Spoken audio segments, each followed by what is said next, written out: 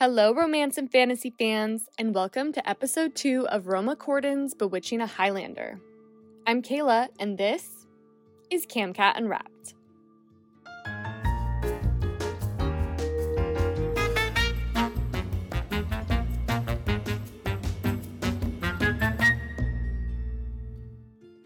Previously on Bewitching a Highlander, Brina creates a false identity to get close to Laird Campbell, a powerful man who she believes is responsible for her father's captivity and possibly her mother's death.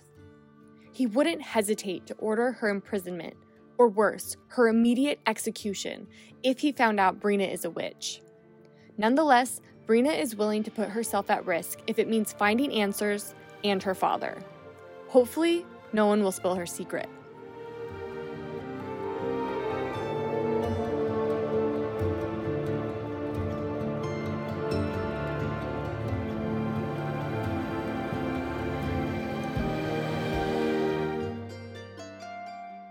Chapter 7.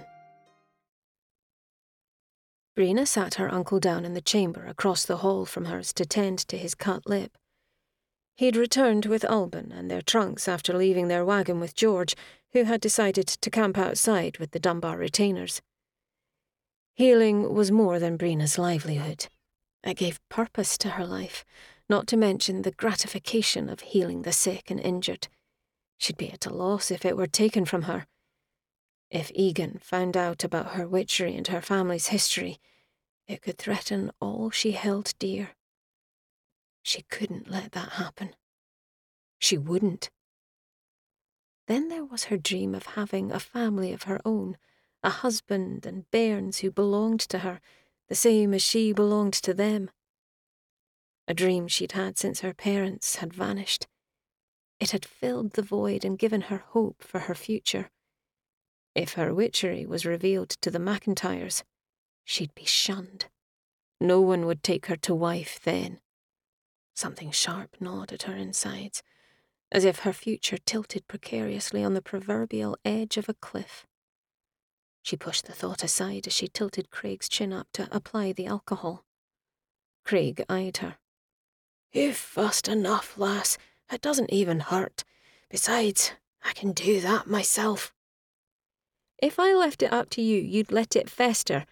You are a grand healer for others, just not for yourself."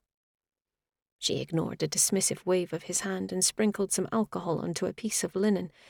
With care, she patted the damp linen on the cut. "Ouch! I thought it didn't hurt." He huffed. She was well acquainted with the male tendency to act tough. It was a tendency she ignored. Brina finished cleaning the wound and reached for the St. John's wort salve. Not wanting Keith or Alban to overhear her next words, she strode to the door and closed it before returning to Craig's side. As she applied the salve, his eyes flicked up at her. "What is it?" "Since the Dunbars are all taken up at present, and Egan is otherwise occupied, we should have a look around the grounds," she whispered. "And what about our guards outside?" She ruminated for a second. "We could make a pretense of looking for the bathhouse." "Now's as good a time as any, I suppose." Something in his tone made her pause. "I am obliged you consented to us coming here, despite the dangers." "I hope it's a decision I don't regret, for both our sakes." A short while later, Brina strode into the courtyard beside Craig. She fetched linen and a heather-pressed soap in the event they were interrogated. Alban and Keith were close behind. The waxing moon shed meagre light on their surroundings despite it having swelled since she'd last seen it a few days ago, much like her hope of finding her father. And while there was a chill in the air, it wasn't the kind that seeped into your bones, like in the Campbell's solar. Brina and Craig assessed their surroundings. Then Brina's posture perked up at the burning torch by the side of the building across from where they stood. The most she'd garnered about dungeons was that they tended to be close to the guardhouse, and if she was not mistaken, the burning torch signalled guards on duty.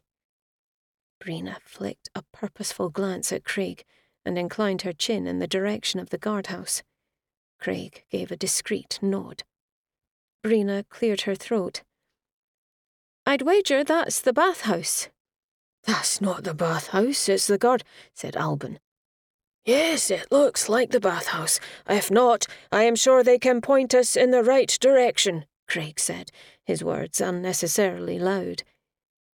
She was beholden to Craig for interrupting Alban, who no doubt wanted to set them straight. Brina ignored Alban's puzzled expression and darted for the entrance to the guardhouse, forcing everyone else to keep up.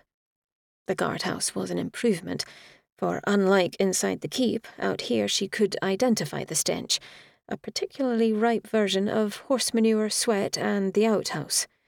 Archaic and unpolished broadswords, maces, and axes hung on the walls. The walls themselves looked like they hadn't been whitewashed in years. 2 Campbell guards were seated at a table across from each other in the midst of a card game, their heads jerked up at Brina as she entered.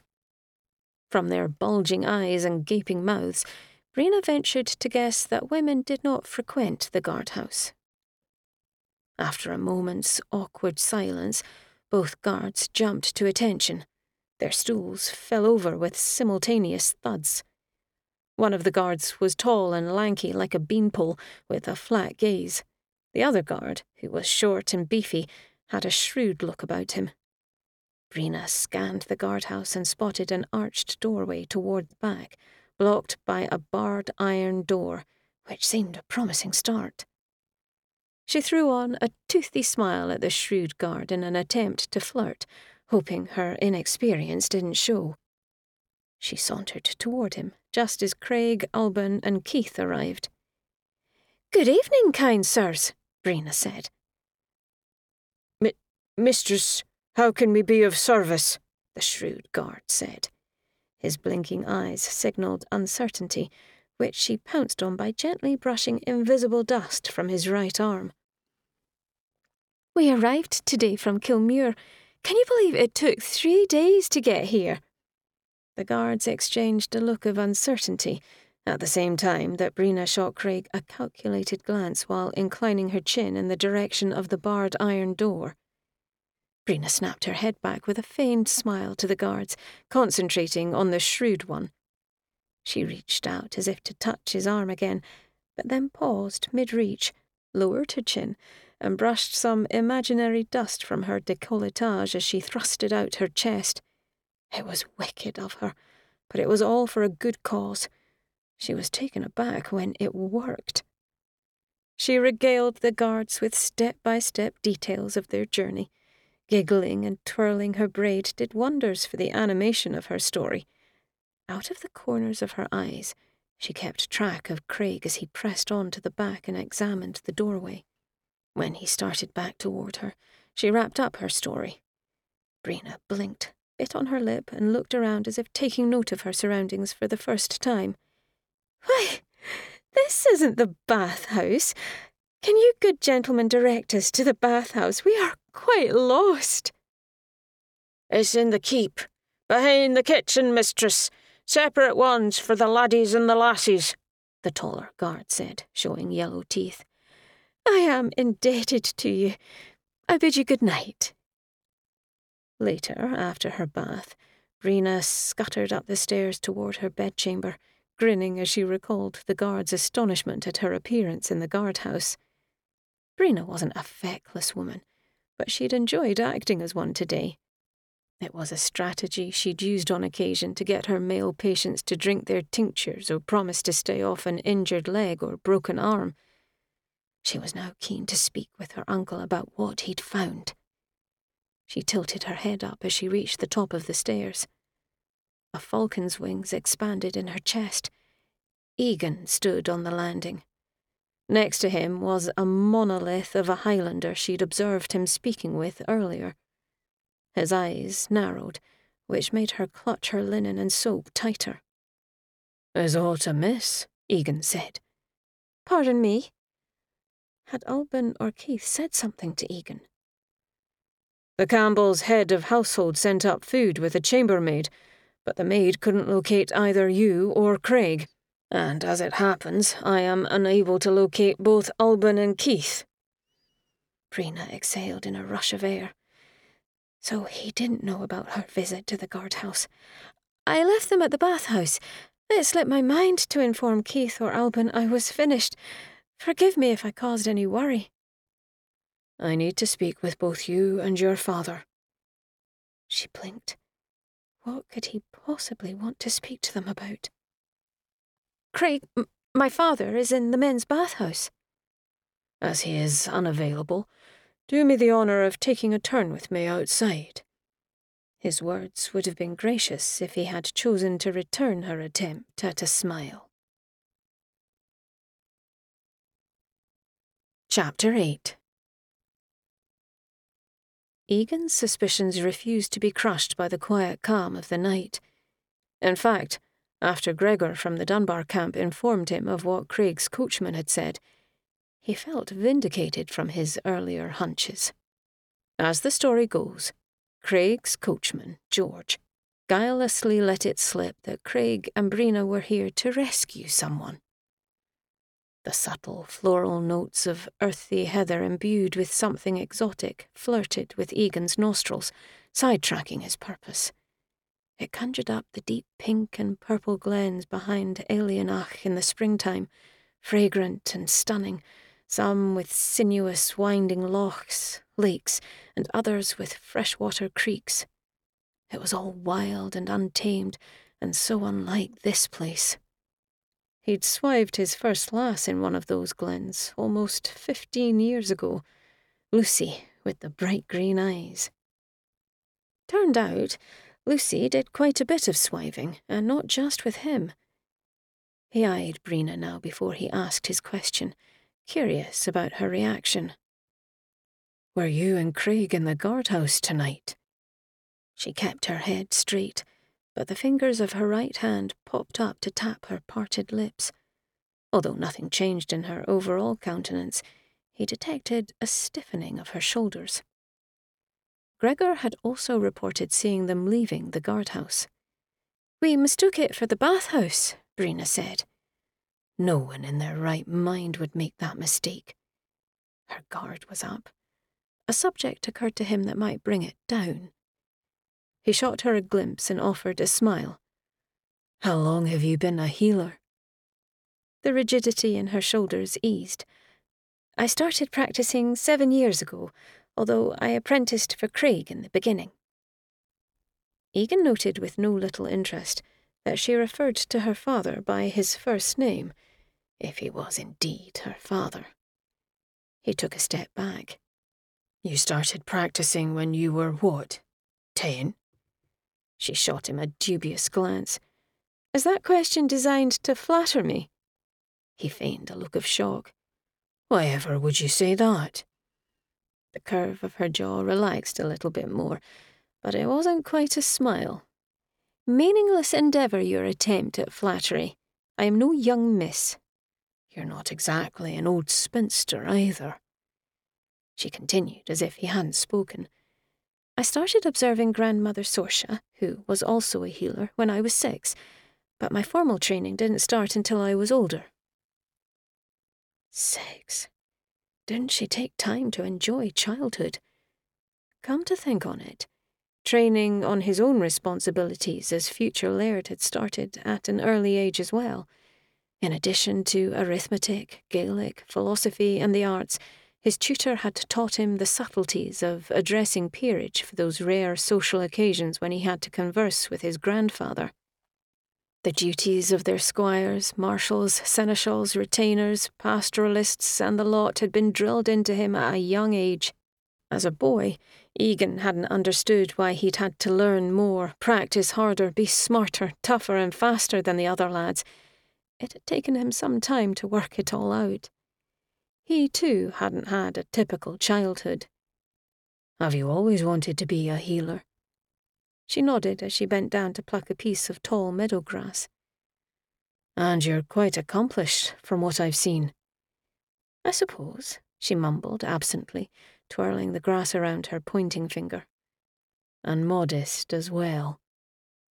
This time a genuine smile broke out. He'd achieved his purpose. He scrutinized her as he asked his next question. I was surprised to find you here on call. I'd have thought as the McIntyre's healer, you'd be quite busy at Duntulm.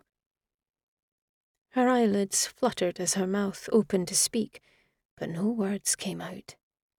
His eyes lingered on her lips, taking in their heart shape for a bit too long before he blinked away. My father and I told you why we were here, to unload merchandise and see an old friend.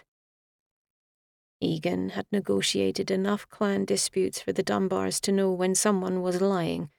Something clicked in his gut, and he took a chance. Are you here to find your uncle? No, we're here to find a friend. The pitch of her voice had risen, conspicuously so. I misunderstood. Forgive me. What's your friend's name? The delicate muscles at her throat worked as if she was having trouble swallowing. Why was she hesitant to discuss this friend? A look of resignation etched its way across her soft feminine features. His name is Ian. Egan sensed that was the truth. He chuckled. Is this Ian infamous? He'd meant it as a jest, but her widening eyes suggested she not only found no humour in his question, but that he'd hit some thread of truth. It was clear she was poor at dissembling, particularly when nonplussed. No. Egan made a mental note. He needed to work more on his wit and charm. A thin layer of sweat had formed on her forehead despite the coolness of the night. The name McCrae, which Dagan had used several months ago, bounced back into his head. Is he a McCrae? Yes, no! Why all these questions? The bluster in her tone shot up. The wideness of her eyes reminded him of a scared little bird. Egan tried not to be too pleased with himself. It was distinctly possible she and Craig were looking for someone named Ian McCrae, if he believed her slip of the tongue more than her actual answer. He was inclined to in this instance. A distant look washed over her face, wiping away the scared little bird. Something akin to fear settled there, that quickened into straight-out panic. Was the lass in trouble? Her expression elicited something foreign in Egan. It grabbed hold of his gut and twisted. It was difficult to identify what it was. Protectiveness? The unexpected rawness of it hit him, shattering his senses. When Egan was 17, his grandfather, Sir Donald Lindsay, Baronet, had called his own daughter, Egan's mother, common. The insult had riled Egan, and his protectiveness had caused him to lash out at his own grandfather. They'd never exchanged more than 2 words again. Was that protectiveness resurfacing now? It was difficult to reconcile himself to it, considering he knew so little about Brina.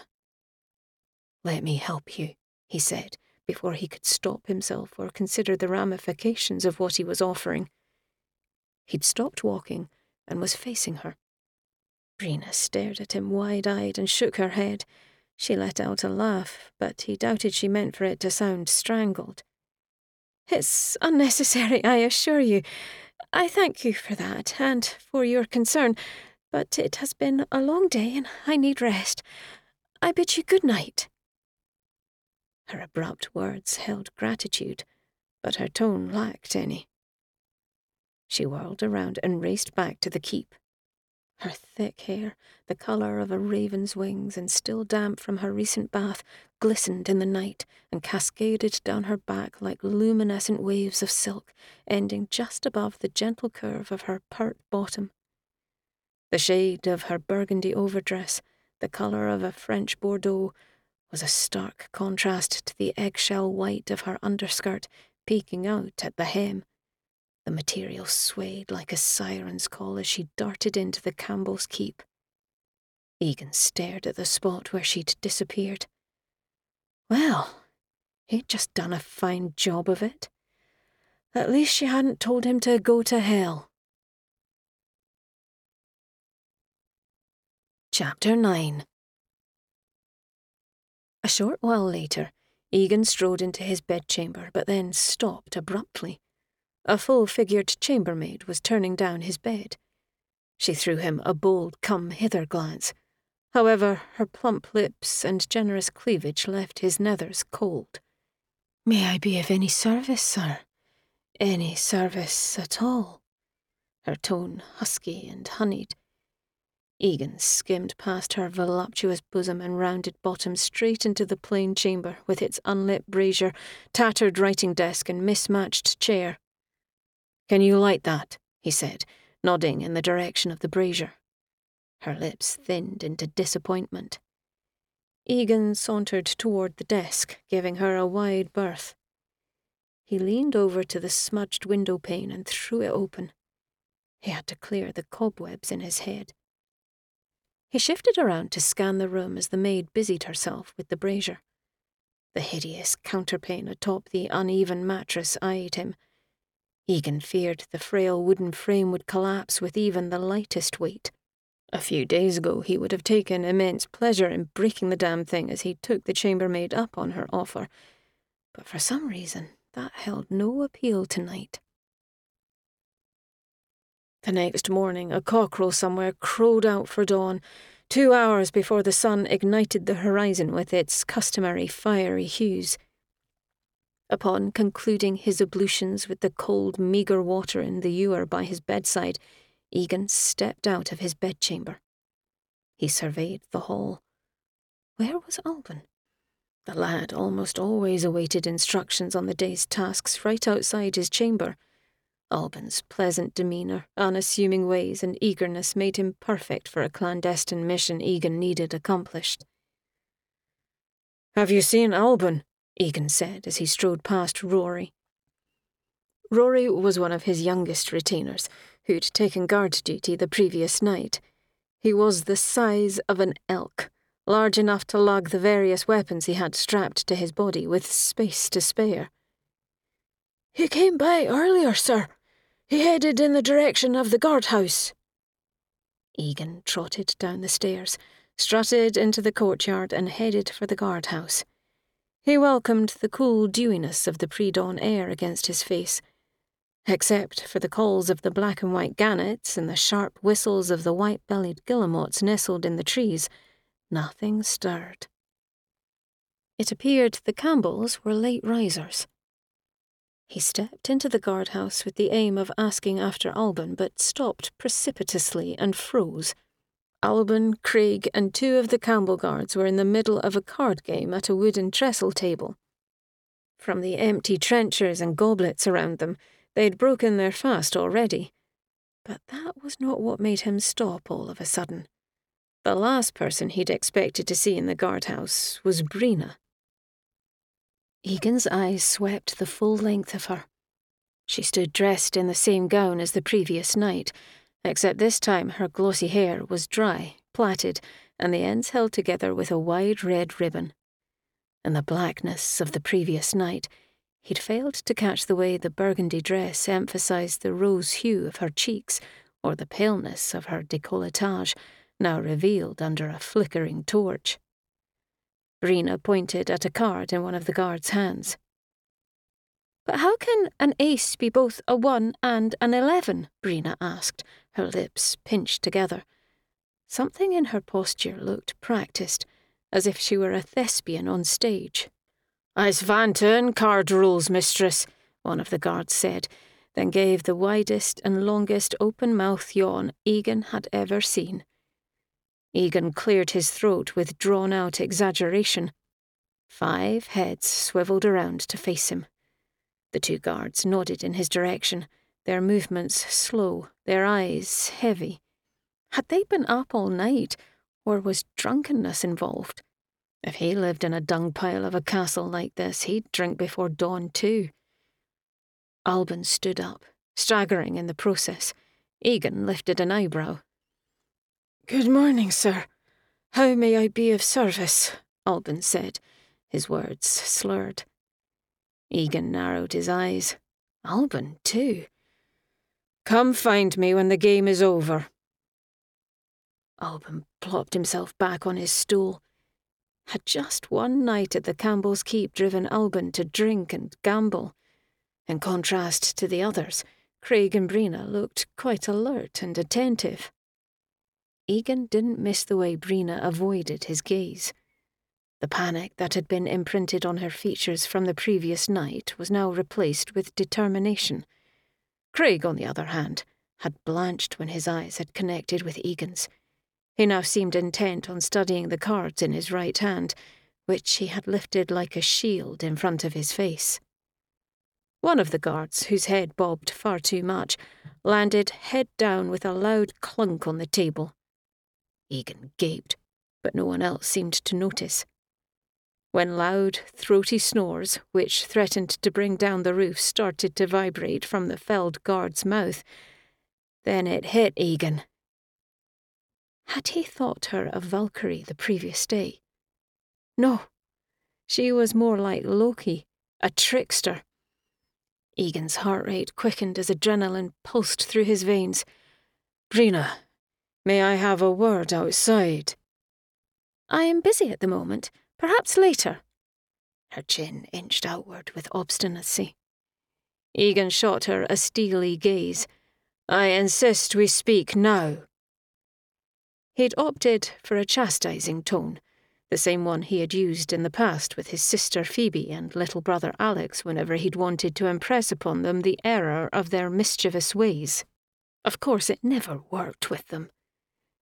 His eyebrows shot up when Brina stepped around the table and sauntered toward him. Craig threw them both a questioning glance as Egan ushered her outside. The dullness of the pre-dawn sky cloaked them in shadows. He stayed close to the wall of the guardhouse. He didn't want anyone who came out of the keep witnessing them. If his suspicions were correct, they'd need the stealth. When they were out of eyeshot and earshot of the guards, he swung around to face her. He glared as she scuttered to catch up, stopping 2 paces away. Her movements brought her face into full illumination by the torch's light. He took in the pursed lips and the deep crease between her brows. Her attempt to appear disinterested in his interest was having the opposite effect. It's no coincidence you're both at the guardhouse again, is it? His whisper was sharp. He hoped no one overheard. Pardon me, Master Dunbar? He didn't believe the blank look she threw him. I've given you leave to use my name. It's Egan, and diffidence will not serve you well in this conversation. Forgive me, Egan. I don't follow. The determination in her chin turned to full-blown sassiness with a hip jut to the left. For a moment, Egan was speechless at her reaction. His eyes lingered a bit too long on the apricot glow of her lips under the torch's light. He swallowed back the flood of moisture to his mouth. I'm returning to the game, she said with an impatient huff and turned around. Egan reached out and swung her back around. The buzz of a shock sizzled through his body at contact with her arm. Egan jerked back and released her. Her eyes widened, surprised as well. Egan exhaled in a rush, hoping to rid himself of the heat building up inside him. If the Campbells find out what you and Craig are up to, and you're lucky, you'll find Ian for sure, because you'll both be joining him in the dungeon. And if unlucky, neither of you will leave Carroch alive. Her eyebrows shot up, and her jaw ground down in what looked like obstinacy. She lowered her eyes, examined her shoes, and flattened the front of her skirts. When she faced him once more, the determination was back. Master Dunbar, whatever are you referring to? How purposefully obtuse could a lass be? But then, recalling their conversation last night, something like understanding speared Egan's gut as he blinked. Considering the ardour with which she had defended Craig against the Campbell Guard yesterday, Craig might not be her father, but he was important to her. Perhaps a close relative. This Ian McCrae was important too. The name is Egan. I am referring to the fact that you laced those men's food with a sleeping tincture. Have you taken leave of your sanity? Egan struggled to keep his voice low, despite the thumping in his chest. She worried her lip, but she remained silent.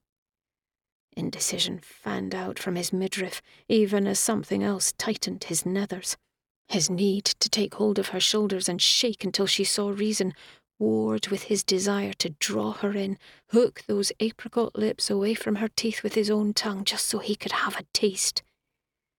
She was utterly and completely unaware of the type of man the Campbell was, the things he was capable of, what he would do to her if she were caught breaking into the dungeon. Egan made a move to turn. I'll just go and inquire with those guards if Ian McCrae resides in their dungeon. She darted in front of him. Her whiskey-coloured eyes shot him a glare. Why are you meddling? Every syllable was exaggerated. If Eva or Dagan found out what you two are doing, they would no doubt tell you how irresponsible you are, and if they found out I stood by and let you do it, they would have my hide. Perhaps it was his harsh tone, or the fact that he returned her glare with one of his own. Whatever it was, her expression sobered. Egan's eyes followed the movement of her slender jaw as she swallowed. His unwitting gaze found her lips again. Bloody hell, the devilish things he could do to lips like those. Perhaps it was just that she was so bloody irksome, or the fact that she was standing too close, but her floral scent threw a heavy, sluggish haze over his senses. His lungs fought for air, as if he'd stepped into a steamy hut with a thermal bath. He lowered his gaze to avoid leering. Her gown was plain, yet it somehow managed to look regal on her tall, slender figure. The lass tended to hold her head high, her chin up and her back straight. An image of her without that gown, every fair, luminous inch of her exposed with unbound hair, hit him like a cudgel to the chest. Egan had to shift his stance for a more comfortable one. He took a deep, cleansing breath and shoved his hands through his hair. What the hell was the matter with him? I apologize. He blinked. Why was she apologizing? He was the one staring at her like a lecherous bastard about to pounce and ravish her senseless. What for? He needed a good dunking in a frigid loch to clear the fog in his head. I had to lace Albin's food with the tincture as well. It was unavoidable. His brows knitted, recalling Albin's slurred words. Why was it unavoidable? Your Albin is too keen. He would have figured out what was happening. We have at most a mere hour before the rest of the keep awakens and someone wanders into the guardhouse. You must leave, I beg you. The plea in her voice was interwoven with a raw apprehension that clawed at Egan's chest. Was this her way of giving in and taking him into her confidence? Or had he forced her hand? Why did the Campbells imprison Ian? Because he dared go against the Campbell. I found out 3 weeks ago. I'd thought him dead all these years. Skin bunched around her eyes, adding something gut-wrenching to her plea. An intense urge to protect this lass blazed through his body with such vehemence it made Egan unsteady where he stood. She was going to poke the angry wasp's nest. And if the determination he saw in her face was any indication, she was prepared to get herself stung in the process. His sire's words boomed in his head. We lost too many in the old clan wars. Countless fatherless bairns and grieving widows left. We can't allow this to lead to another war. His duty to his sire warred with this strange, burgeoning need to protect this lass, for she would no doubt do this with or without his assistance, and the only way to protect her was to assist her. However, in doing so, he also risked poking the angry wasp's nest himself, and a war between the Campbells and the Dunbars goes against his sire. Egan turned away from her and mumbled a few choice expletives. He had to resist the urge to stomp his feet like a rebellious boy of 10. The truth was, Egan himself wasn't against war with the Campbells, but every molecule, bone and cell in his body fought against disobeying his sire. Still, assisting the last didn't necessarily mean that war would follow, not if it was done in a well-planned clandestine manner. If it was, the Campbells would be none the wiser. He took a deep breath, prayed he wasn't making a monumental error in judgment, and turned back to face her. There is no way I'm allowing you or Craig to go prancing around the Campbells' dungeon. That's far too dangerous. She drew herself up to her full height, her chin lifted, and she crossed her arms over her chest. Are you going to inform the Campbells? She asked, mutiny etched in her delicate features. I'm coming with you. Bollocks! Had he just offered to break into the Campbells' dungeon and rescue a prisoner? He had taken leave of his bloody senses. Her brows creased in puzzlement. You expect to come with me as I inform the Campbells we're breaking into their dungeon? No, I'm coming with you into the dungeon. We're not informing the Campbells of anything. His whisper was laced with impatience. Egan expected the panic in her gaze to ebb, given that he'd not only agreed to say nothing to the Campbells, but also extended his services in freeing Ian. But instead she shook her head, the whites in her eyes gleaming. No, if you'll please just leave. We are quite capable of— This is not a negotiation. His voice was resolute. Egan was as 6s and 7s that she seemed more panicked at his plan to help than at Craig and herself alone breaking into the dungeon. It occurred to him that she didn't trust him, which made even less sense since she was the one dissembling. It grated at his nerves. Why had he allowed himself to get caught up in this charade? What a cold punch in his face that his help was unwelcomed and somehow distasteful. But hang the debt he owed her, the fact that she was Eva's friend, his duty, and the fact that she was lying through her teeth. He just couldn't stand back and let harm come to a woman. Barely discernible footsteps hitting the soft grass sounded behind him. Egan's hand went for the hilt of a dirk as he swung around. He exhaled in a rush of breath. It was Craig. Egan let go of the dirk and swore inwardly. He'd been so taken up with the maddening lass in front of him, he'd failed to keep an eye on their surroundings. What if it had been a Campbell? Craig padded toward them with a questioning look. Is aught amiss? I was just pointing out to Brina that if you two have taken leave of your senses enough to break Ian out of the Campbell's dungeon, you will both benefit from my assistance. Craig's eyes bulged. He then scratched his chin. How did you— It's not important. What is important is you understand I'll not allow you to proceed with this absurd plan unless you accept my help, because otherwise you'll both get yourselves killed. I don't want that on my conscience. I have enough there already. Egan swallowed the unpleasant taste of guilt as Alex's face hovered on the periphery of his mind. A host of emotions played across Craig's face, from shock to acceptance, then settling on resignation. We accept and appreciate your help. Ian McCrae is innocent. The Campbells cannot be trusted, whatever they claim he did. Egan glanced at Brina, scrutinisingly, at the very moment she chose to rub the back of her neck and look down at her shoes. She'd been caught in a lie, for she'd said the prisoner's name wasn't Ian McCrae, even though he'd gathered as much. I happen to agree with you about the Campbells. That's another reason why I'm prepared to lend a hand, Egan said. Then it seems we're indebted to you yet again, Craig said. There's no debt. Even if by some miracle we manage to free Ian and leave the dungeon undetected and unharmed. Egan was no knight in shining armour, and he'd balk at anyone who thought him such. but if not a show of esteem for the fact he'd just agreed to perpetrate a prisoner breakout and risk igniting an already volatile situation with the Campbells, then he at least expected some degree of relief on the faces of Brina and Craig. So why did she still look panicked, and he still look resigned? Chapter 10.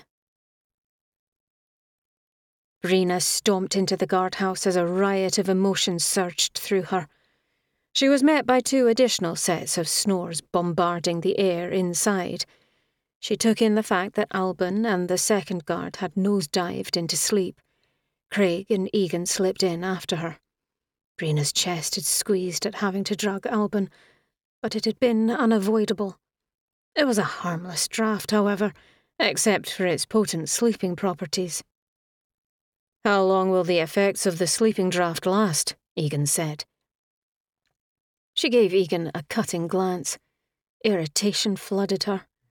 He meddled where he wasn't welcome. Annoyance heated her insides at the way his perfectly sculpted nose and cheekbones took charge. Who had such ridiculously wide shoulders anyway? 2 or 3 hours if they're undisturbed, she said. Then let's hope they remain undisturbed until we return. I doubt the Campbells are fastidious enough to change guards before then, Egan said. What's the plan? Craig eyed Egan. It's safer if Brina accompanies me into the dungeon, while you remain here on lookout. For a brief moment, Craig looked as if he would object, but he ended up nodding in acquiescence. What if Egan learned of the reason for Ian's imprisonment and her mother's death? Then it was just a matter of time until his friend Laird Rossel McIntyre found out. Brina's insides squeezed. She swallowed the bile threatening to crawl up her gullet. Her life, her future, her livelihood, her reputation as a healer, and her chances of finding a decent husband and having a family of her own would be lost. What do I do if a Campbell wanders in? Craig looked at Egan. Since there seems to be one entrance, you will have to come and find us. Why don't we all go down? Brina shook her head, free of its mulling. We need to be sure none of the Campbells have wandered in here, and that we can return with Ian McCrae if we find him. Brina regarded Craig. In his raised eyebrows and thinned lips, Brina read worry and doubt. She'd seen those there many times before, like when she'd asked him 7 years ago if she could leave Kilmuir to go work for the McIntyres at Duntulm, or when she'd cried for 2 days straight after Grandmother Sorsha's death. She tried to squelch the worry from her insides, worry that they would be found out by the Campbells, that Egan would come to know of her family's history, and of the likelihood that her father was indeed dead. But it refused to be quelled. A few minutes later, cold sweat trickled down Brina's body as she followed Egan down a narrow, musky corridor. She kept her eyes trained on their path, not wanting to trip on the uneven dirt beneath their feet. When Brina stumbled into something akin to a stone wall, she gasped aloud and her head jerked up. The stone wall was Egan's hard-muscled chest. He'd stopped his trek and was considering her. I will not let anything happen to you. His voice was a whisper. Pardon me? She wrinkled her nose at her own gruff voice. Why did his nearness addle her thoughts, her senses, and her ability to form words? She shook her head to garner some clarity. I can see the fear in your eyes. I will not let any harm come to you. He then turned and continued his trek. She sprinted to keep up with his long strides. Was she that transparent? She didn't know if it was the fact that her fear showed, that he had spotted it, or that he chose to mention it, but her back shot up to its full height. She spoke before first considering her own words.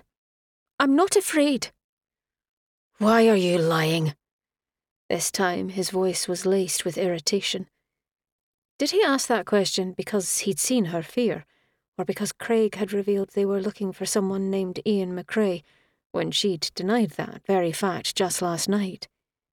She needed to settle on a story with Craig once and for all, but then again that was neither here nor there. She refused to apologise for lying to protect her family, especially when all she held dear in this world might be taken away. When lies are necessary to safeguard my family and to protect our livelihood, I will gladly spin them. Egan eyeballed her. His darkening gaze reminded her of the skies when a dangerous storm was brewing. Her skin tightened. Is it the Campbell who scares you? He left her to consider that question as he circled around and resumed his trail. The Campbell wasn't the only one she was afraid of. She was afraid that Egan would learn of her family's past, that it would bring her shame. Heaven help her. Was she ashamed of her family's past? Something cold clenched her chest. You accuse me of lying, then ask me another question. Aren't you afraid I'll just lie to you again? Point taken. Rena was having difficulty breathing, and she suspected it wasn't altogether due to the dank air in the passageway, or the anticipation and dread of what they'd find. But without meaning to, she held her breath, awaiting further questions from Egan. While she trailed after Egan, she eyed the length of his back. He was an interesting dichotomy of elegance and ruggedness. He held a position of power as future chief to the Dunbars, and he wielded it with honour. If that wasn't awe-inspiring enough, there was always his imposing physicality. Don't tell me gilded lives of future lairds preclude lies and liars, she said when no other question came. Egan snorted. Is that what you think? I lead a gilded life. Don't you? He shot her a wry glance as he continued his trek down the passageway. I can understand why you would think that, but it doesn't mean my life is any less complicated or holds fewer responsibilities or burdens than others. Rena recalled their previous conversation. You alluded to a burdensome conscience earlier. Is that what you refer to now? Egan muffled a chuckle. You have your secrets, and I have mine. An iron-framed wooden door came into view at the end of the corridor. It was held closed by a heavy padlock. Egan used the ring of keys he'd purloined from one of the snoring guards, and on the third try, the padlock clunked open. The door's metal frame grated against the ground, and its hinges creaked as Egan pushed it open. He raised his hand.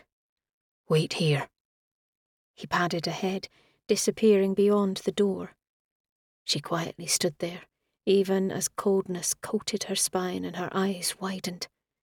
She strained to detect sounds, expecting a Campbell to pounce on Egan, for the sharp clash of a sword's blade against another, for angry shouts to erupt. But instead, Egan returned alone. Follow me. Rena heaved a sigh of relief, not realising she'd held her breath the entire time he'd disappeared behind the menacing door. She obeyed. As the light from the torch Egan carried struggled to fight the darkness, Rena made out a locked wooden hatch in the ground. The tiny round space they'd just entered could have held 6 or 7 people with no room to spare. The stone walls and floor were bare except for the hatch. Egan reached around her and pushed the door closed behind them, then handed her the torch. The heat of its flames hovered over her curled fingers, but it did nothing to warm the coldness in her body.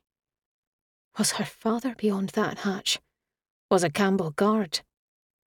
She considered Egan, at the way his head almost touched the grimy ceiling, and the way his shoulders seemed to fill the space. A sliver of calmness settled in her chest. When had her irritation been soothed into gratitude? He did seem to want to help, regardless of his reasons. I don't know many lasses who'll go for a stroll in a dungeon. None, in fact, Egan whispered, as he surveyed the small space around them. Rena raised her chin. I assure you it's out of necessity. You have conviction and mettle, which I admire. It almost makes up for my momentary lapse in judgment in bringing you here. I'd be here with or without you.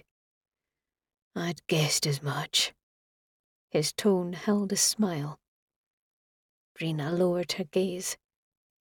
But I'm grateful you're here. The ring of keys jingled as Egan stooped down and tried the first key in the lock that held the hatch shut. Even if you and Craig disapprove of me, or is it my assistance you disapprove of? Her eyes flew up to meet his. We don't disapprove of you. I'm thrilled. Then why do you object to my assistance? Egan attempted to open the lock with another key. She swallowed against the tightness in her throat. It's complicated. Suffice to say, it's a private family matter. He shot her a poignant glance. I've never been accused of being indiscreet. His devilish grin made her forget herself for a second. Her stomach did funny little somersaults as some of the tension eased from her shoulders. He was more dangerous than she'd originally pegged him. She had to be careful not to reveal anything further. I will hold you to your claim of discretion. I promise to reveal to no one yours and Craig's penchant for storming the dungeon, Egan whispered as he tried yet another key. The enormous, rusted lock clanked open. Egan removed the lock and lifted the hatch. An odious smell, something akin to hopelessness and the inevitability of death, hit Brina head on. The force of it pushed her back against the stone wall. The cold dankness of the rocks seeped through her clothes and sank into the flesh on her back. A weakening tremor vibrated through her limbs. How could her father survive this for 19 years? She steadied herself, swallowed, and lumbered forward to look into the opening. It was dark, but she just made out the end of a manila hemp rope dangling below. The rope was tied to a metal ring fastened into the ground where they stood. She shot a curious glance at Egan. I've seen enough dungeons to know what lies below is no place for a woman. But you can't mean to stop me now, after we've come this far. Something akin to panic speared her gut. In truth, she felt faint. Was it the noxious smell or the apprehension of what they'd find? Whatever it was, it weighed like rocks, heavier by the second, on her chest, and hit her with a sensation of drifting between reality and the blackest of nightmares.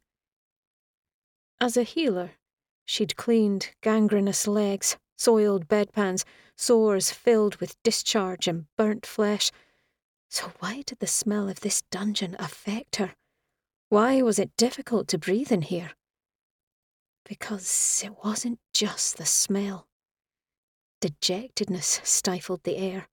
It coiled around like a serpent waiting to strike, and the fact that her father had been subjected to this for 19 years made her want to scream, cry out, and strike back at every single Campbell. I will go and look for Ian. You shall wait here, and on this I will not yield. His voice was low. This is not your decision to make. I suppose as a healer you've seen many unpleasant things, but have you ever seen prisoners after they've been tortured, bloodied, and left for dead? Her eyes widened and she swallowed. I've treated prisoners before, but not in that exact condition. His chin jutted toward the hemp rope. Are you capable of climbing down that rope to the lower level? She sniffed. Stifling a groan, she hated that he had a point. Maybe two.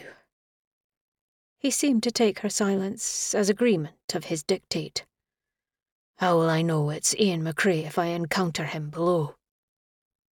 She took a deep, cleansing breath, exhaled, and pulled on a distant memory of her father. The last time I was with Ian, I was 6 years old. He towered over me like a great big oak tree. He had dark hair, kind eyes, and a caring face. That was 19 years ago. Brina swallowed back the lump as emotion flooded her. How old is he? Egan scrutinised her. She shifted in discomfiture. About Craig's, my father's age. Her low voice cracked. She was revealing too much and it unsettled her. But they'd reached the proverbial crossroads where she had to trust him, to a point. There was no other choice. Besides, he'd said he was discreet. Could she trust that? Should she trust him? She broke eye contact and looked away. What about scars? Eye colour? His eyes always reminded me of warm chestnuts. I don't recall scars. Egan grabbed one of the silver-handled dirks from his belt, flipped it up into the air, caught it by the tip of its shimmering blade and handed it to her. She took it with raised eyebrows. Wait here for me. I won't be long. If a Campbell surprises you, the pointy end of the blade goes into his gut. He winked. He twisted, took hold of the rope and lowered himself into the dark abyss below. As the muffled scrapes and scratches of his palms against the rope sounded, her breathing kicked up a notch at what he would encounter on his descent. When faint footfalls sounded on the earthen floor below and the rope slackened, she held her breath, her hand squeezed around the handle of the torch. Were there guards down there? But receding footsteps were all that echoed up from below. She took a step back and leaned against the stone wall. Her muscles tightened at its coldness. All was silent except for the crackling of the torch in her hand. She closed her eyes, and a memory, like a distant dream, came to her. In it, her parents were together, and the clear azure skies housed a brilliant marigold sun. Their warm smiles eased her insides as they looked down at her. They'd then reached to envelop her in a bear hug while she giggled and squirmed.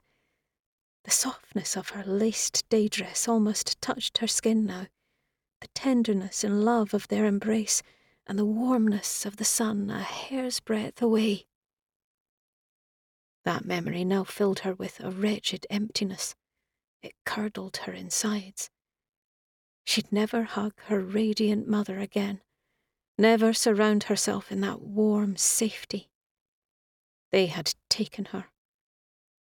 Brina stifled an overpowering urge to howl just so the rawness of it would dull the pain. But amid it all, there was now hope that her father was down there, steps away in this miserable place. Hope that this ever-present hollowness which had plagued her since she was 6 would ease. The sound of climbing rustled from below. Brina's eyes flew open. The rope had gone taut. She pushed herself away from the stone wall and brandished the dirk in one hand and the flaming torch in the other, even as fear rooted her to the ground. When auburn hair held in a queue started to ascend from the abyss, she relaxed and let out a breath of relief. The rest of Egan's body rose from below, hand over hand on the rope. She stared at him as he climbed through the opening and stood in front of her, his expression impassive. Why was he alone? Chapter 11. Alarm shot through her as she craned her neck to look behind him. She bit down on her lips and shot him a questioning look. He's not in the dungeon, he said. She tilted her head. What does he mean? He's not in the dungeon. Iciness stabbed her gut. You have to go and look again. You must have missed him. He's not there. I checked twice. How many prisoners are down there? How can you be sure? Did you search thoroughly? You must go back. Her voice was a strangled rush of words. There are just 2 prisoners down there. One much younger than Ian and the other is fair-haired. Brina pushed past Egan and grabbed the rope. It couldn't be too difficult. She'd just seen him do it. She'd just have to go and look herself. What are you doing? He asked. I'm going to look for him. She tightened her grip on the rope, hesitant as to what would come next. She was about to step into the hole when his hands reached over and covered hers.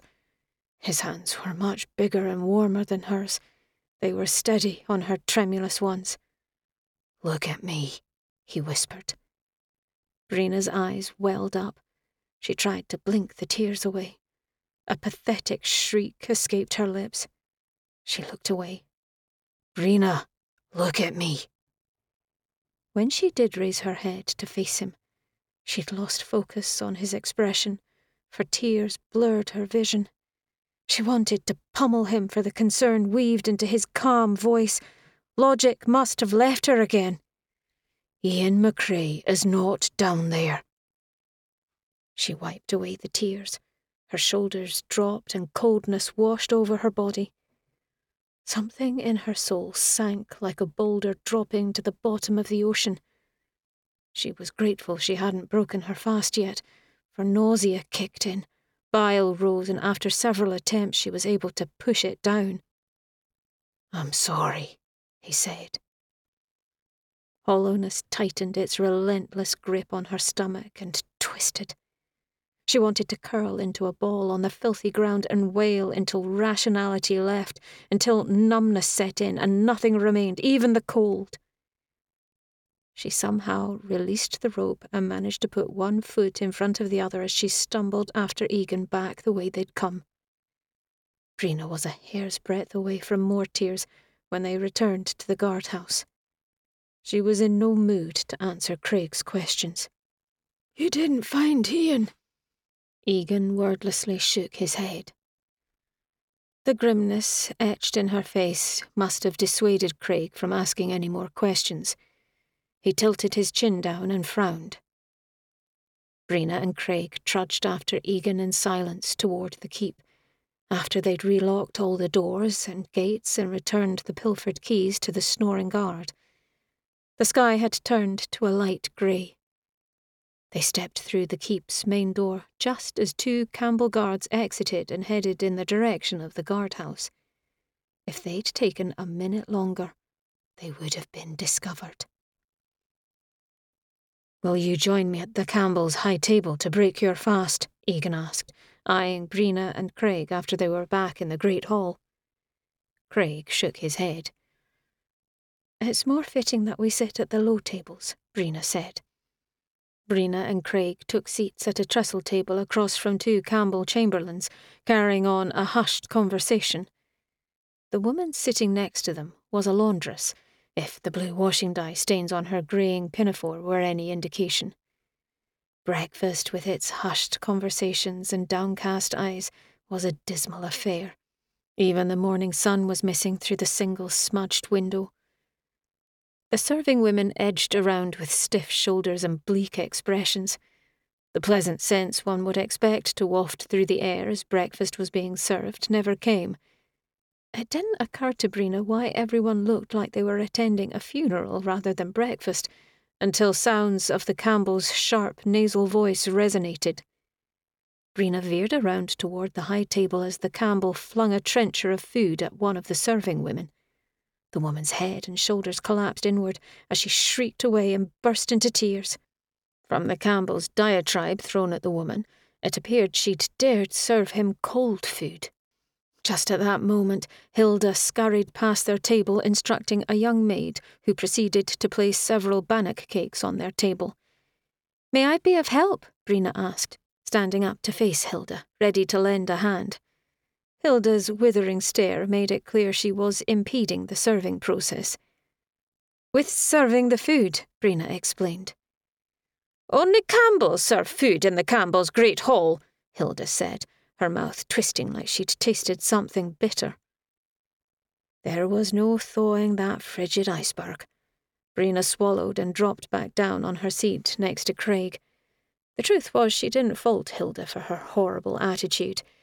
If she lived in a dreary keep with bullies and barbarians in charge, with few to no supplies and even less help, she would be in a perpetual foul mood as well.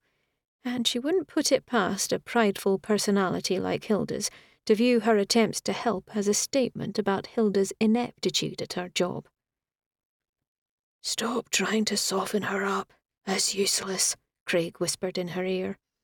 As Brina bit into a piece of tasteless bannock cake, she eyed the wall above the high table where there was the head of a boar, and, beneath it, low-relief letters inscribed on a grey stone plaque. Ne oblivis caris. Forget not. Brina stifled a scoff. If she were fortunate enough to leave this pitiable place with her father and Craig, that is one thing she would never do. For the moment they were away from Coll, she wanted to forget it ever existed. Except they'd taken her mother from her. Thus, she'd never be that blessed. Brina's gaze scanned the high table just as a pair of hazel eyes, the colour of smoky quartz, trapped hers. Something had shifted today between the two of them in the dungeon. It was there in the hitching of her breath and the warming of her cheeks as she stared back at Egan. She dragged her gaze away with some effort. Was she coming down with a fever? Brina let her shoulders drop as she sat outside the curtain wall on a flat slate outcropping.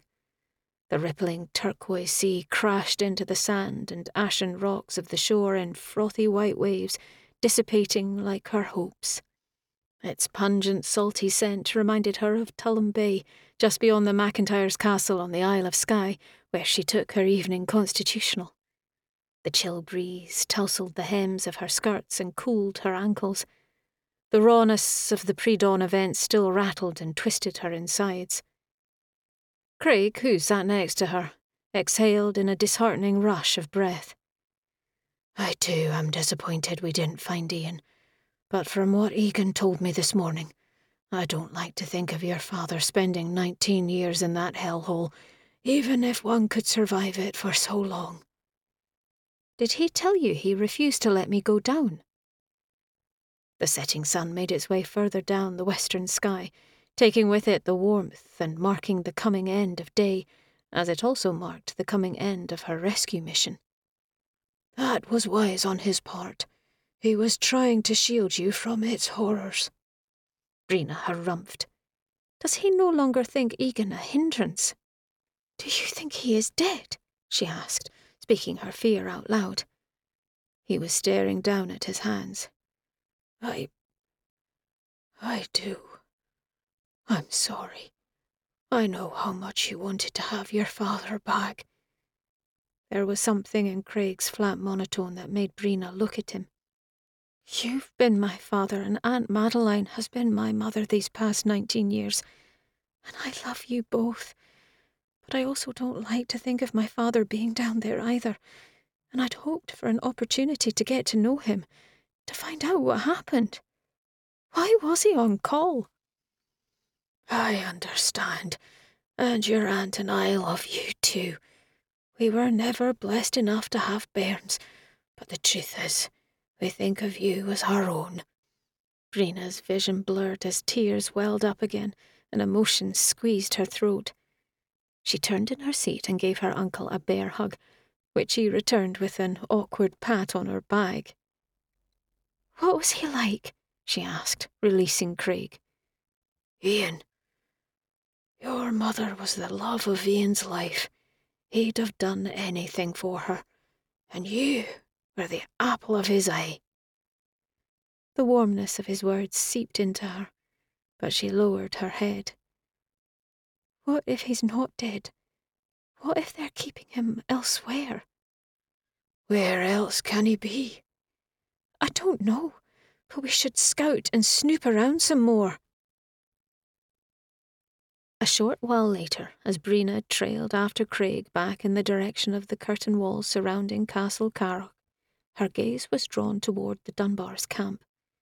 She hadn't seen Egan since breakfast. Brina spotted a group of the Dunbar warriors sparring in pairs. The two mountains among them, Keith and Dougray, stood out.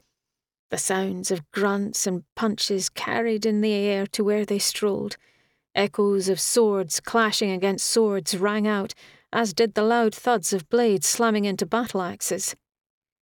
Brina's breathing momentarily ceased. Heat ran down her spine when her gaze was drawn to one formidable Dunbar in particular. Whether it was Egan's height or his easy grace and assuredness of movement, she wasn't sure, for she was too busy gawking at his golden, sinewy nakedness from the waist up. A restless sort of power surrounded and vibrated in the air around him. A sheen of sweat on his skin in the evening light gave him the glistening aura of a great Norse warrior god. He'd tossed aside his lanier and coat while he practised with his men. His hair was pulled back in a queue. Even from a distance her gaze was held captive by the modicum of ruddy hairs on his chest, which trailed a path down his midriff and disappeared in a single line below the waist of his kilt. Her eyes widened, and she swallowed against the rush of moisture flooding her mouth. His upper body was magnificent, all granite-looking, well-defined musculature on his arms, chest, and washboard abdomen. The hem of Brina's dress snagged on something, pulling her back as she dawdled. She looked down at the offending thorny gorse-bush. Gathering a handful of her skirts, she tugged. A rip sounded. Her uncle stopped and turned around. "It's aught amiss." "My hem's ripped." Brina eyed her skirt. Craig trailed back toward her, narrowing his eyes at the skirt. Just then, a movement ahead made Brina's head jerk up toward the Dunbar camp. One of Egan's men came at Egan with a two-handed sword at least 5 feet long, while Egan held one of the foot-long silver-handled dirks in his right grip. She gasped aloud as Egan stood in ready position, feet planted wide apart, knees angled and arms out, every bit a fierce Highland warrior. The sheer force of Egan's iron will, steely determination and lethal resolve chiselled in his features at that moment made Brina sorry for the retainer who now charged him. "Quite an impressive bunch," Craig said. "Uh-huh," Brina swallowed, unable to speak. The Dunbar retainer lifted his sword above his head. A roar echoed from his mouth as he swung down hard toward the nape of Egan's neck. At the speed of lightning, Egan spun on his left heel, taking 2 steps back from his opponent's trajectory and at the same time tangling his dirk's crossguard with the blade of his opponent's sword. A sharp clash of blade against crossguard pierced the air. A few of the other Dunbar retainers stopped their sparring to witness Egan and his opponent. With fluid movements, Egan thrust his dirk outward, its crossguard trapping the blade of his opponent's sword with such force the sword was ripped from the other man's hands and sent flying. The sword landed a few feet away with a dull thud. Egan lurched forward and pressed the blade of his dirk against his opponent's throat. "I've never seen his equal," Brina said, wide-eyed. She cleared her throat to mask the breathy sound of her voice. What must Craig think of her? Guttural cheers and barks of laughter erupted from the Dunbars. A few of the Dunbar retainers trotted over to Egan, dealing out good-natured slaps on the back. Brina was too far away to catch their exact words. Egan barked out a congenial laugh and in a teasing manner cuffed his opponent's back, who was stunned from the training, but, after a few breaths, threw his head back and joined the revelry. "Come along. Let's head back," Craig said, as he continued in the direction of the keep. As if Egan sensed he had another spectator, he turned, and his dark gaze locked with Brina's. Time stopped. Her world was reduced to just the two of them as her heart rate picked up the pace enough for her to hear it booming in her ears. Was it indecent to stare at a half-naked Highlander? His gaze pierced her straight down the middle, heating her core and scalding every inch of her body. The fire in his eyes pilfered her ability to look away. "You're lagging behind," Craig called out to her. Brina blinked. She was ailing from a strange fever. Her entire body burned as if she'd just jumped through a bonfire. She turned away, grabbed her skirts and sprinted to join Craig. "Do you fancy the lad?" "Don't be absurd." Egan's question from their pre-dawn scout through the Campbell's dungeon rang aloud in her head. "Why are you lying?" "Well, it's just as well. He's highborn and we're lowborn. I don't have to tell you, that's soil and water. No, he didn't have to tell her that. They plodded through the Campbells' gates. The few Campbells they passed ignored, even avoided them. As they headed toward the keep, guttural coughs rang out ahead. Brina peered into the distance. I spotted her retching earlier, Craig said. She followed her uncle's gaze. A young woman leaned on a tall birch tree toward the back of the keep. One of her hands rested on the trunk for support, while the rest of her was bent over, retching behind the trunk. She raised her head for the briefest of moments as if to catch her breath, but then heaved and bent over again. From her long golden hair and her grey working dress, Brina recognised her as one of the women seated in the great hall during breakfast. If it weren't for her dull complexion with its greyish tinge, she'd be quite pretty. Brina ran through a list of possible causes in her head, starting with dysentery and ending with food poisoning, considering the conditions and food supply of the Campbells. But then something entirely different occurred to her. Can she be with child? Brina asked. From her pale skin, I thought it more along the lines of something she ate. Spoiled food? Craig scratched his chin. Even though the Campbell's cook has no talent for cooking, the bannock cakes were hard as rocks and the black pudding tasted like mud. The food wasn't spoiled. The soft ground beneath their feet silenced their steps as Brina and Craig edged toward the woman. The retching had stopped, and she now leaned back against the grey trunk with her eyes closed. She seemed to be collecting herself. As Brina inched forward, Craig stood back. Brina threw him a questioning glance. I don't want to scare her, he whispered. Brina nodded at him. She surveyed their surroundings. The only Campbells about were the men speaking with the guards. They either hadn't noticed the sick girl, or they'd noticed and didn't care.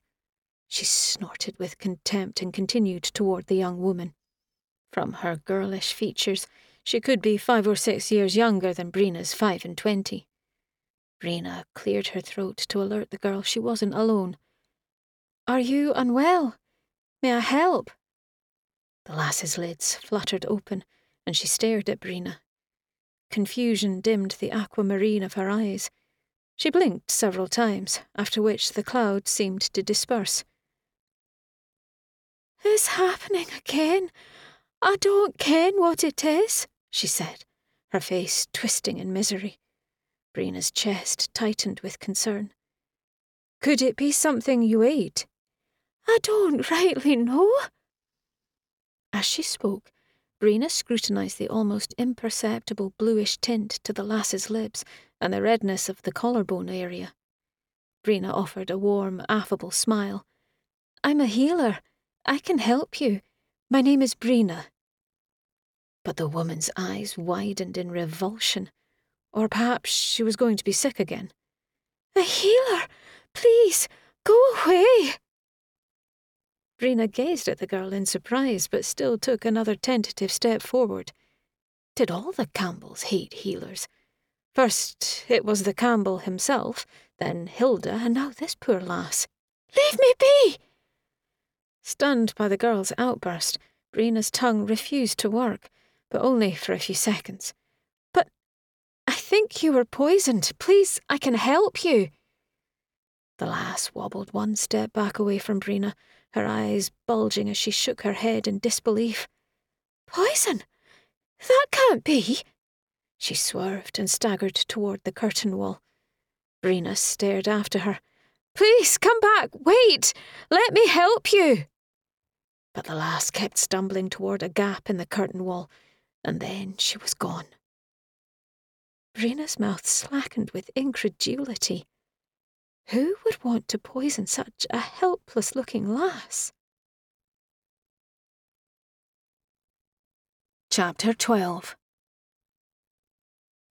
Egan considered a succulent piece of mountain hare before popping it in his mouth. The spiced smell of the meat and the scent of burning oak from the camp's fire mingled with the earthy evening air as purplish pink clouds drifted across the sky. His senses were assailed by his men's loud chatter. Half his men belly-ached about giving up the last harvest, Samhain to be here. The other half prayed they'd get back at the Campbells for what they'd done to Callum and Brodie. Many in his clan wanted justice and revenge for the two families now left without fathers, but Egan had to honour his father's request. His words rang aloud in his head. "We lost too many in the old clan wars. Countless fatherless bairns and grieving widows left. We can't allow this to lead to another war." His father's orders were sacrosanct, and he intended to carry them out despite the gnawing in his gut that said the Campbells should pay. Mayhap he would always be a bairn of 10, doing whatever he had to get his father's approval. Dougray's resonant voice encroached on his mulling, and he shifted to eye him. He was describing to the men his latest partner in bed sport, who had a penchant for screaming like a banshee. "I always forget to put my hands over my ears when she comes. Then her yowls puncture my eardrums and I remember." Half his men barked out in laughter. Egan had decided to have his eventide meal with his men at the Dunbar camp, anything to dodge eating food prepared by the Campbells' cook. Why was it that the entire 30-odd Campbells in the great hall earlier that day hung their heads as if they'd rather be anywhere but there? Alistair Campbell. The few words they'd exchanged during the morning meal had cemented the Campbell as a hypocritical, callous despot in Egan's mind. The Campbell had introduced his half-brother William, and then had proceeded to insult the man. "My father disgraced our family by taking up with the local whore from Aranagur. William's the result," Alistair had said.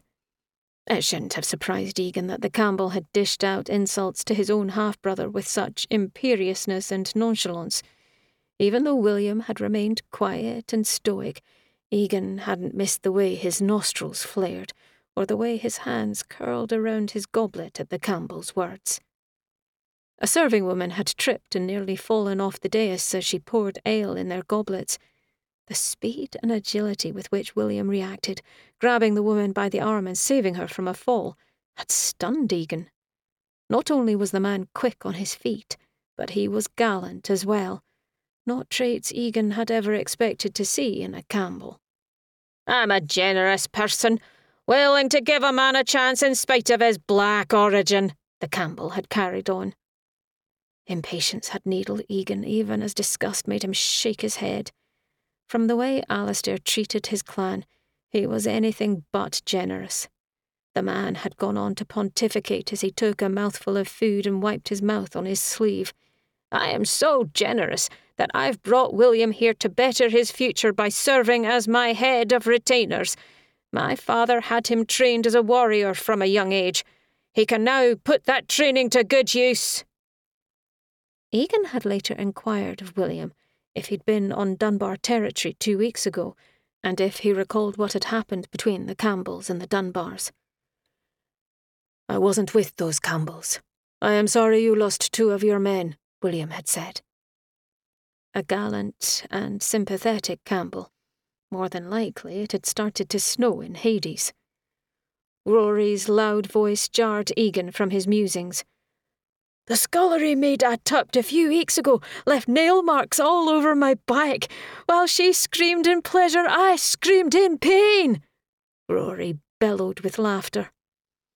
Egan curled his lips as Rory elaborated on the particulars of the story. He refrained from scoffing. Where did his men find these women? Egan leaned back on the hard, cold outcropping where he sat as his mind flashed to Brina. Something had squeezed relentlessly in his chest at the devastation on her face when he told her Ian hadn't been in the dungeon. He'd made the right decision in asking her to wait on the upper level. Egan wasn't squeamish, but if it wasn't the rank smell that sat in the air, then it was the 2 crumpled dead bodies that had made his stomach churn. He'd told her only of the 2 prisoners who were alive. The dead men, who could have been Jacobites, were too young to be Ian McCrae anyway. The question remained, however.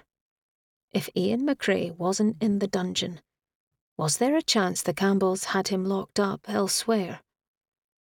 Why the hell did the paralysing indignation of the whole pre-dawn episode unsettle him so? Because he had to help her, even though it went against all he'd come here prepared to do, to prevent a war. The cost had been too great the last time he'd ignored someone.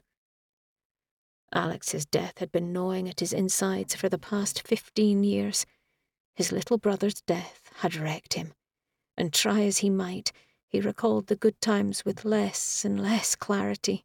They'd climbed trees together and swam in the sea together. He'd taught Alex to fish in the loch and to skin a mountain hare after their first hunt. But what ended up sticking out in his memory with unblemished recollection was the day he'd ridden home after receiving the missive at Inwargarach, where he'd been fostering. The day he'd seen Alex's lifeless little body. The air thinned around him. Even now the sharp pain of it speared his gut despite the intervening years.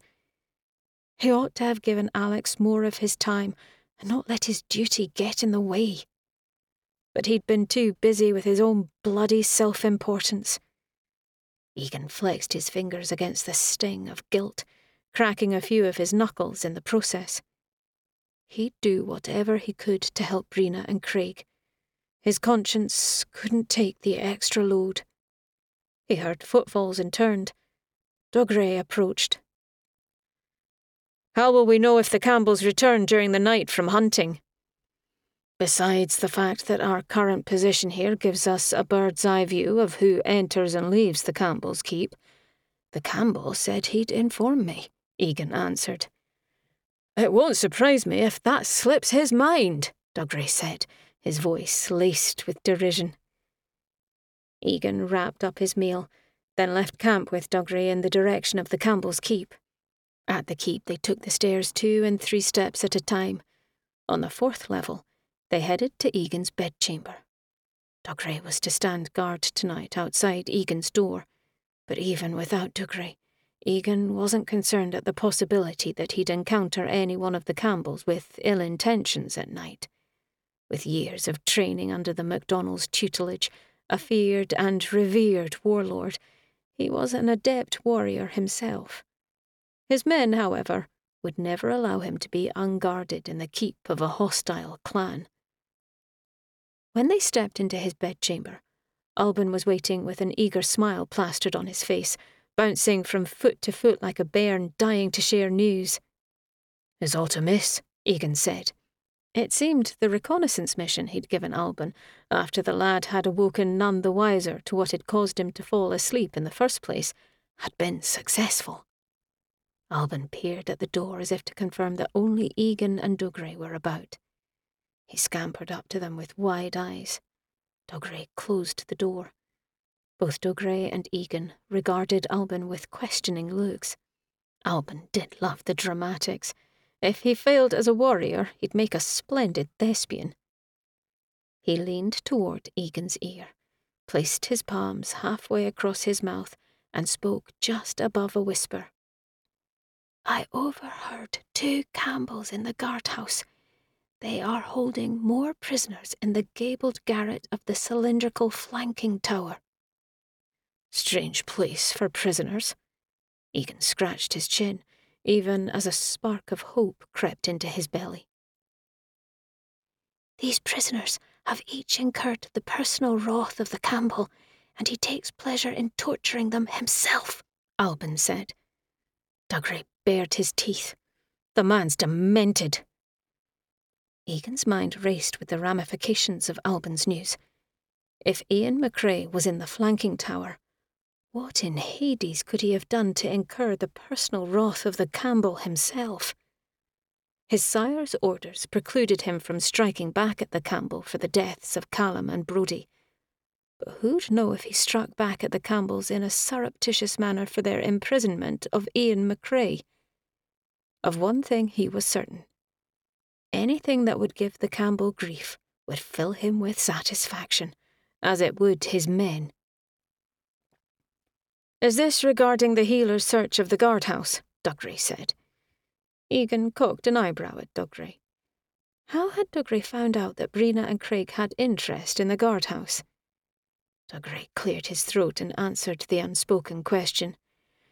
Keith might have mentioned that the healer and her father were interested in the dungeon. There was a reason Dougray was Egan's second in command. In addition to possessing the strength of 10 men, he was damn astute. If you are planning to cause trouble for the Campbells, it would be my absolute pleasure to assist you, Dougray said, a smirk lighting up his face. Egan snorted. You and every other Dunbar retainer, I'd venture to guess. Egan was surprised that a strange protective streak for Brina chose that moment to hit him in the midriff. Brina had asked for discretion, so he had every intention of saying as little as necessary to his men. Then he recalled her unapologetic attitude regarding her lies. Had there ever lived a man capable of deciphering the bewildering ways of women? He eyeballed Albin. Did you learn anything else? No, sir.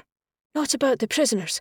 However, regarding your other request, one of the Campbell guards said he was looking forward to joining the hunt with the Redcoats, and he mentioned the MacDonnell lands in the Western Highlands, Albin said.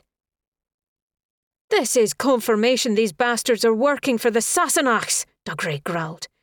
Bollocks, Egan swore, curling his lips. Keep your bloody voice down. Do you forget where we are? His voice was a barely contained whisper as he shot Dougray a sharp look.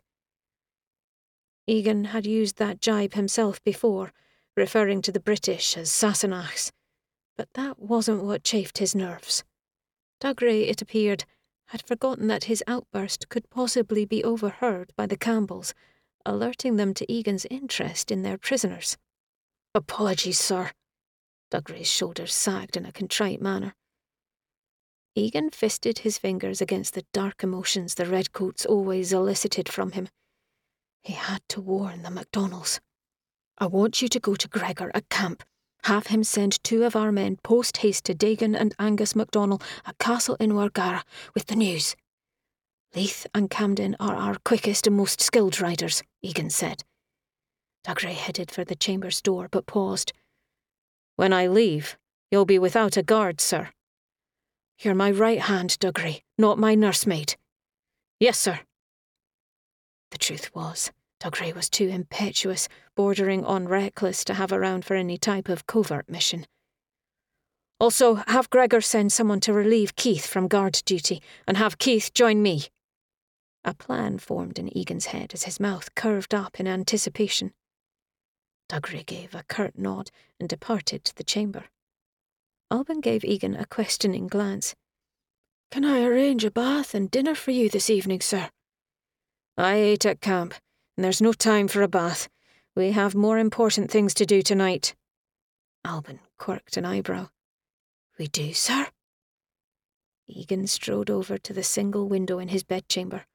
He grabbed the windowsill, straightened his arms, and leaned out, studying the view.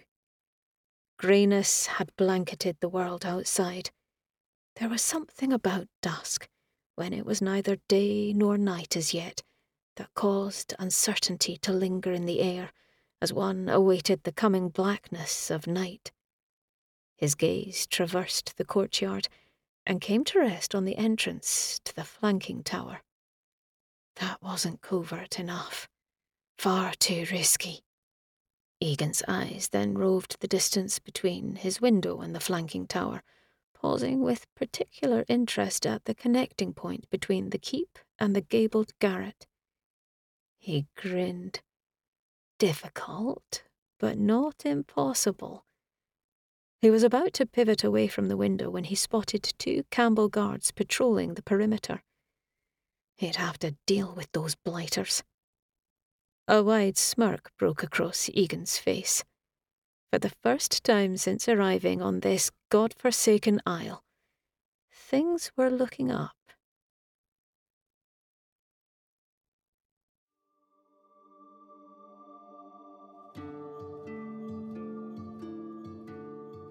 Looks like our heroes have teamed up.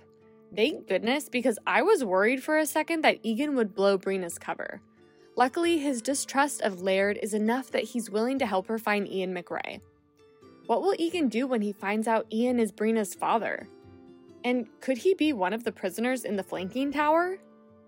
Tune into the next episode as Egan encounters a big, hulking obstacle. So don't forget to subscribe to Camcat Unwrapped. If you don't want to miss a beat, listen to Bewitching a Highlander now on the audiobook platform of your choice. All our books are also available in print and ebook formats on camcatbooks.com or wherever books are sold. You can find Roma Corden on social media at Roma Corden, and make sure you follow us at Camcat Books. Tune in to hear all our audiobooks as we release them right here on Camcat Unwrapped as serialized podcasts. The first 2 episodes of every book can always be found here, but subsequent episodes will be available for free listening only for a short time after their release. After that, they'll be gone. But don't worry, the audiobooks are available for purchase on Audible and other major retailers. Camcat Unwrapped also offers other Camcat books as podcasts. Check out our background episodes where we unwrap exclusive content relating to our books, including interviews with the authors, editors, and other industry professionals. Before you go, please take a moment to leave us a review on your preferred podcast platform. Thank you! Tune in again to Camcat Unwrapped, because Camcat Unwrapped is where book lovers meet.